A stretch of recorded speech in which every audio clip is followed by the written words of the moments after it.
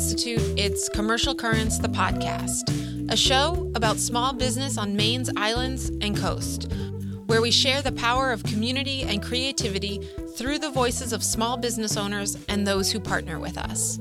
I'm your host, Claire Donnelly, and today's show is part one of conversations about the lobster industry. Today I'm chatting with Dave Cousins, a commercial fisherman, and next episode I chat with Merritt Carey, the Community Relations Director at Luke's Lobster. Dave is a small business owner and a commercial fisherman with more than 40 years of experience and has been extremely active in the lobster industry. He served as the president of the Maine Lobstermen's Association for 18 years and currently sits on the board at the Island Institute. Dave is also a full-time fisherman in the midst of a decent fall fishing season, so it was hard to pin him down for this interview. He just kept telling me to wait for a bad weather window. So when I got the word that Hurricane Teddy was headed our way, I jumped on the chance to get Dave on the phone. He was taking the day off, despite the weather not being as bad as predicted. No, I just talked to the guys out to Crehaven. One of them stayed out there. He said it was pretty rough last night. It's still rough, but it's calming down. So. Mm-hmm. Well, I'm glad that it worked out and we could get you on the phone. So I just went back and I listened to the Let's Talk Lobster panel that we hosted back in June. You were on it with a couple other industry folks. And I have to say, it was not an uplifting discussion about the fate of the industry. Specifically looking into this summer, everyone was really concerned about the market for lobsters with all these restaurants being closed and the cruise ships not running. So I'm just curious, how did everything shake out for you? Well, I'm feeling a lot better than I was then, actually. It turned out better than we thought. We didn't think we'd have much market. We didn't think we'd have hardly any price, and we were really worried about being able to just make enough money to pay some bills. The market seems a lot stronger than everyone thought. I think the retail grocery store was huge. I think the dealers pushed a lot of lobsters to the retail stores. I think people knew we were in trouble, and a lot more people bought lobsters. The tourist industry wasn't as strong as it usually is, but they found a market. The dealers found a market for them, so I congratulate them. The price, obviously, is not as high as it was last year, but it's come up from where it was in, beginning of the shutter season. So I think people are cautiously optimistic. Mm-hmm. We're worried about what's going to happen this fall because obviously if COVID gets really bad, things could go downhill. Mm-hmm. But right now, the tariffs being lifted in Europe seem to help some. So we're just coasting right now and hoping things stay where they are. Yeah, I've been so curious about that. Like when I think about like cruise ships and Vegas and sort of like all the restaurants, all that market was made up for in like grocery sales. I can't believe it was all made up in grocery sales, but I think a lot of processors put some stuff away, processed lobsters when they were cheap and put them in inventory. And that took up the initial first glut. And this year hasn't been like a lot of lobsters. It hasn't been like lobsters are, everywhere. As a matter of fact, the last 2 or 3 weeks has been pretty slim all and down the Maine coast. People are really not catching that many lobsters. So I think they developed a market for it. And then I think lobsters got tight, in the supply chain. So, and not as many people are lobstering as they usually are with not as many traps. I mean, a lot of people only set 400 traps. Some set 600 traps. Some didn't even go. The older people that didn't have to, a lot of them didn't even bother this year. So that combined with everything else, I think kind of cut the supply, made it a little tighter than people thought. And so there has been a fairly decent market. That's interesting. And that actually kind of leads me to my next question, which is just, is it ever hard to separate what you see and hear in the media about the lobster industry? Like, I feel like in general, and particularly this year, it's been a pretty sort of doom and gloom narrative. And I'm just curious how you reconcile that with your reality on the boat every day. I think it affects us more mentally than anything else. I mean, it's a drag, to hear all the bad news all the time. And, obviously in the beginning of the year, everyone was pretty much doom and gloom and was scared. Younger people that owed a lot of money were really scared, and rightly so.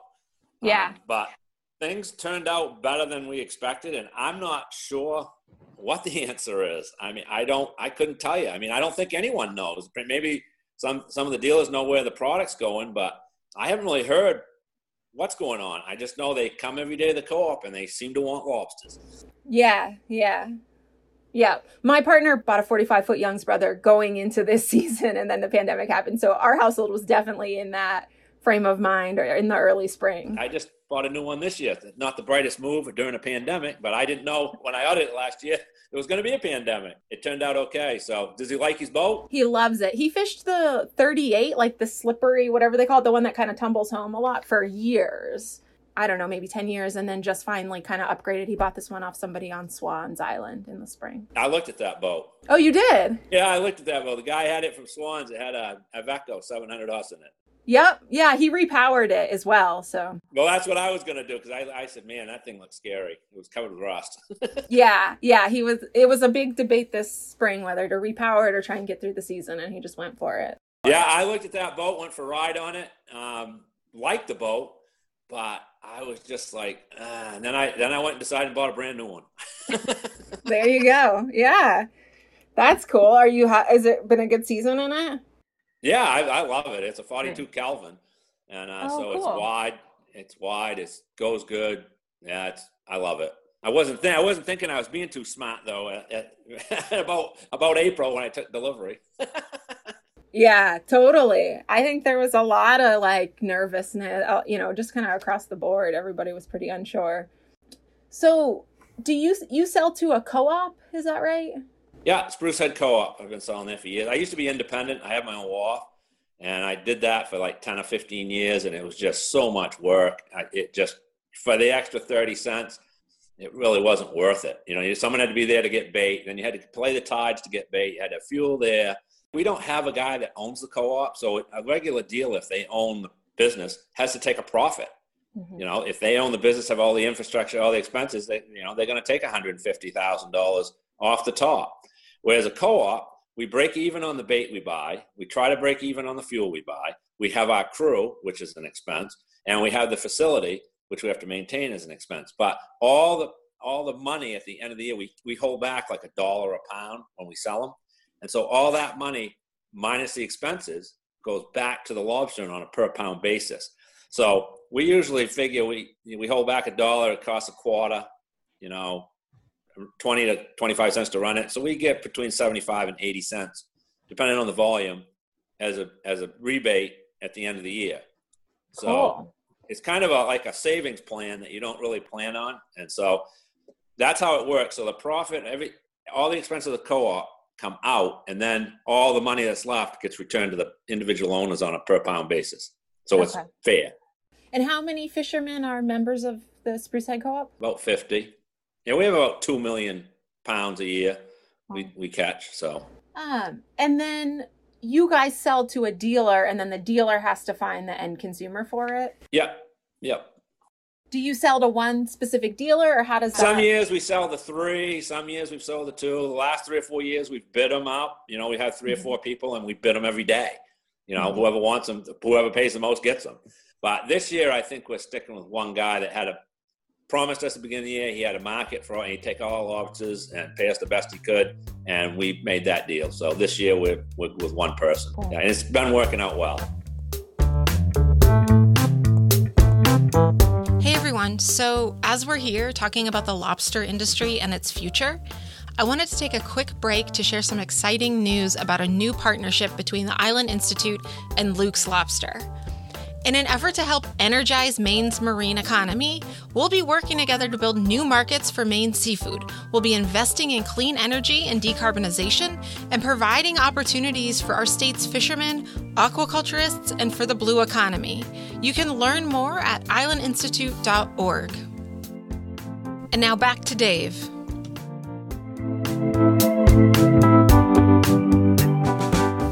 So just kind of out of my own curiosity, I'm just curious, how old were you when you first started fishing?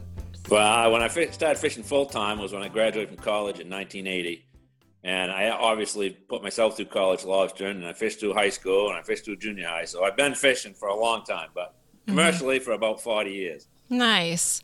And actually, one thing I'm curious about is just how fishing has changed in your lifetime, both sort of like in terms of regulations and then also with like gear innovations. Do you feel like it's harder to make a living now fishing or easier than it was in the 80s when you first sort of started commercially? Well, it's not an easy job. I mean, it's hard work. The technology has definitely made the job easier. I mean, back in the 80s, I had a compass and, an old fathometer, which was a flasher. So you had, in the fog, life was difficult, because you had to go find your traps and then follow them down with a compass. And in the fog, it's not that much fun. And we had wooden traps back then, so there were a lot of work. I mean, all winter long, you patched wooden traps or built wooden traps. And so your time was totally consumed year-round. When wire traps came in, it made the industry a lot more easier to live with because you didn't have to mess with them for 7 or 8 years. The wood didn't break, the worms didn't eat it. And so wire traps was great. And then plotters and the electronics came, and it was like, the plotters and electronics I have on my boat now, I could go 20 miles offshore in the dark or in the fog and come within 50 feet of my buoy. I mean, that's unbelievable. We never had that before. So in that respect, life is easier, obviously more expensive. I mean, back then my electronics consisted of a compass and a flasher. I might have had $200 in my electronics. Now I've got probably 15 to 20,000 in electronics on the boat. Back then, my first boat, I think I paid $7,500 for. And this last one I paid a lot more than that for. So yeah. Things are different, but the business is still hard work. You don't go out and sit in the lawn chair and have a few beers and the lobsters jump in your boat. Mm-hmm. So you have to work hard. You have to have a reliable crew, which is challenging these days. And so there's different challenges. Back in the 80s, it was, a storm, you could get wiped out because your traps would move and they'd get broken up, and, the wood wasn't as durable as wire. I was pretty worried this last storm we just had last night that traps were going to move. So Monday I was moving traps, but I think we dodged a bullet. So, I mean, I think they moved some, but not bad. It wasn't a catastrophe, that's for sure. Nice. Well, that's good. So my next question is about the future of the industry. And I'm just curious, what your thoughts are. We're well into dealing with this pandemic. We're well into dealing with this climate crisis. I'm just curious, how you think about the future of this industry on which you depend on, you're clearly very invested in. I'm not, confident that this pandemic is going to go away in 6 months and things are going to go back to normal. I think it's going to not really go away till we get a vaccine, and people have to buy into a vaccine, and looks like it's going to be a problem. So, I don't know. Environmentally, climate change has brought us from 20 million pounds a year from before 1980 all the way through the century, through the 1900s. We pretty much averaged 20 million pounds a year. We've quadrupled it. Mm-hmm. So now, because of climate change, the water warmed up, the survival rate of the larvae was better. More places in the Gulf of Maine were habitable for juveniles to grow up. So we've gone from 20 million pounds to over 100 million pounds. That's unbelievable. Mm-hmm. And we have good stewardship of the resource. We protect our acres. We protect our oversize. We have bio vents to let the little ones out. If the traps get lost, the vents open up, then it doesn't kill lobsters. So I think we've done a real good job of stewardship in the industry. What's scary is, as the water continues to warm, we're going to get to a point where it's too warm. And then the larval lobsters, the juveniles that float in the water column for 30 to 40 days before they settle, if water gets above 67 to 68 degrees for any prolonged period of time, they die. Mm. And that's why southern New England has no lobsters anymore. Mm-hmm. And so if we don't get a handle on this warming water, if it just keeps going, in 20 or 30 years, we're going to have a major problem. And so that's why it is important to get a handle on climate change and to get the younger people and the older ones to understand that it's not a hoax, it's real, and you've benefited from it for the last 20 years. You may not in the next 40 or 50. I don't have to worry about it, but I have 3 children. I have 3 boys at lobster, so they will. Mm-hmm. And so we as, stewards of the resource right now need to voice our concern and do what's right for the environment. And that means less carbon. And is this like something that your kids are thinking about and talking about? Like, are they thinking about diversifying from lobstering or any of that? Well, you know, they think about it, but they're in your age bracket, you know, where they're probably trying to make it all they can, pay the bills, and working really hard, you know, so they're in a position of not having the time to deal with it too much. I mean, they're working all the time. Yeah, they think about it, but they're not doing that. It's probably up to my generation that has made it, can have a little free time, and need to be spokesman about this. Yeah, it's definitely like a hard balance. I mean, it's something that we talk about too, like, oh, we should throw some kelp lines in this fall, or oh, we should, and then it's like, when are we going to do this? Like, it's, you know, he's hauling every day. I work a full-time job, and it's so hard to have that forward thinking that we should have. And then also like help developing those markets is a hard thing to think about taking on as well. Right. The kelp shows great promise. I mean, all aquaculture shows great promise, but you got to have a market for it. And right now, I think there's a bunch of people jumped in through the Allen Institute and through other people. I know 4 or 5 people around here that are doing it. And they have to get an agreement with their buyer before. You just can't throw lines out and have kelp, call someone, hey, I got some kelp, come buy it. That's not how it works. You have to buy the seed, and then you have to have a contract with the buyer to be able to take your product. And so until the market is developed and they have a more demand for the product, I really don't see kelp as being a boom for everyone. I mean, the people that are in it right now, yes. I mean, they're doing okay, and they're, you know, figuring out how to do it better. I think it has great promise for the future, but you got to develop the market to take the raw materials. It's promising, but in the immediate future, I think lobstering is where it's at as far as for the majority of the young people on this coast. And so that's why, you know, it's important that we do everything we can, like V-notch all egg-bearing lobsters, and do everything we can to mitigate some of the loss that climate change might affect. It's like if we can help it by helping more eggers and more females be able to reproduce, that's going to help you in the long run.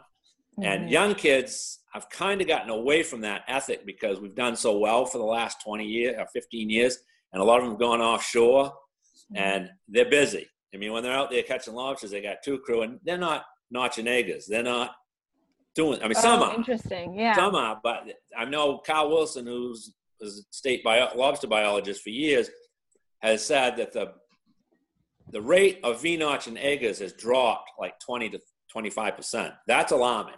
You know, we need to get the word out that, folks, the reason you're doing so well lobstering is because my generation notched every egg-bearing lobster they saw for the last 40 years. And before us, the generation before us did it too. So you need to keep the practice up, because as the biomass grows and you do have the same percentage of eggers, you have a lot more of them. You know, I mean, if you've got 50 million in the biomass, but now you've got 400 million in the biomass, and 50% of the females are egged, are notched, you've increased your egg production immensely.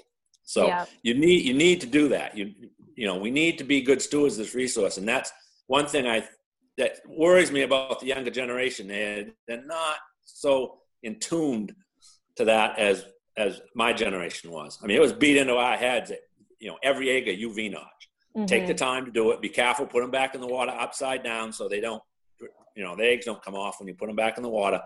Be gentle with them. That's your future. And I mean, I see some of these boats with 2 stern in them. Lobsters are flying. They're just throwing them off just as fast as they can, and they're not being that careful with eggers. And that's a bad thing. I mean, that's one thing this industry needs to correct itself. How do you like work on messaging that and correcting that? Like, is that like Captain Sternman? I don't know. Yeah, that's it. But as when we had the Maine Lobster Association did a great job. We mentored young kids, and we brought them in and did a biology class with them and showed them all the, you know, just went through the whole life cycle of the lobster and how it can do it. So what we were trying to do is bring young leaders in, you know, to educate their peers. And we would taking them up to Prince Edward Island and taking them fishing out there. They'd have to go through an economics class on lobster and how dealers deal with the lobsters, and the biology of the lobsters. And I think that was a great thing. And, it takes money to do that, obviously. And we got funding to do it for 3 or 4 years. But with this stuff, pandemic and everything, it's kind of gone by the wayside because you can't have meetings. We used to have 40 kids in a room and bring in guest speakers and show them everything. And now you can't do that. So but it's important to do that. And education through, outreach or news, like the Working Waterfront, landings from the MLA, that paper. Those are where you need to have, good stories that tell people you got to do this. And I mean, you won't get to everyone, but if you get to some and they get to their friends, then it helps. And that's interesting. That's definitely something that I haven't heard before, about notching going down. And I feel like it's a very direct step that people can take to protect their fishery. So my next question is just really about your short and long-term concerns. I don't know if you fish through the winter or what your season is. Try to be done by December. So my concern is the market stays healthy for another 6 weeks. And then I'm going to just start thinking about picking up traps. If I can get till the first week in November and everything's good, because Canada's going to come on the 3rd week of November with Southwest Novi, which is a big influx of lobsters into the market. So I just try to be done by then. Usually I don't get done till into December because of weather. But I think if we can get 6 more weeks, if we can get to the 1st of November and the market stays where it is now, I think we'll be okay. We're not going to have, people aren't going to be out buying snowmobiles and new trucks and all that, but they're going to get through the year, which is, at the beginning of the year, I was worried about getting through the year. So Totally. I think, it's turned out okay, but if we could get 6 more weeks, that's my goal. 6 more weeks of good market and fairly decent fishing, I think we'll be all right. So the season in Nova Scotia or in Canada opens in November? Yeah, third Monday of November, they open the season in Southwest Novi. And that's the biggest lobster producing area in Canada. So from then until New Year's, they will catch 70 to 75% of their product in 5 weeks. Got it. And put a lot of it on the market. Okay. And so usually they hit, if markets are strong, the price usually isn't affected by us too much. But years when the market's not strong, the price can drop 50 cents for us, when they come on. And so that's always been a time for me personally where I wanted to have, enough money for the year by middle of November. And if I haven't made it by then, I'm probably not going to make it because the weather goes to hell and you're not going to get days out and, lobsters are drying up. So. So my last question, and I'm not sure how applicable this is to your industry and to your business, but my question is, in 5 years' time, looking back on this time, what do you hope will have come out of this sort of pandemic moment, both for you, for your business, and what ways will you have built resilience into what you're doing? Well, I think, obviously everyone's trying to be as efficient as possible. So I put some efficiencies into my business that have saved me some money. I think it's a good idea, but there's not a lot more efficiencies that you can do. And I mean, you have to buy bait, you have to buy fuel, you have to have a boat and traps. You can be as efficient as you can when you haul, letting your trap set for longer, that kind of thing. But you really can't change the bottom line a lot, So I think, it's up to the individual to try to find little efficiencies that they can use and help them out. In a year like this, it can add up to a lot. A lot of people I know down east that have grossed a lot of money in the past, they're going to gross half what they usually do. So they're going to have to figure out a way to live on half what they've been making. And so, every business is facing that, I think, in this pandemic, pretty much. I don't think we're alone in that department. So, I think you have to look at what you spend your money for, how your lifestyle is. Can you cut back on this? Can you be more efficient? So I think that's a good thing that's come out of this. There's people looking at things like they're not every resource is infinite. You know? So there are some good things that come out. I mean, you get more family time. Like we have our granddaughter. We have a 2-year-old granddaughter that we watch 4 days a week, and because we don't really want to go to daycare. So my wife watches her, and I help when I'm not hauling, and it's fun. It's been a great time. So that's something that probably wouldn't have happened if this pandemic. She's probably gone to daycare, which she was going last year, but everyone decided it would be better if she didn't. So that's, there are some positives that come out of it. Yeah, totally. Well, thank you so much for talking with me. I really appreciate it. And go enjoy the rest of your day with your granddaughter.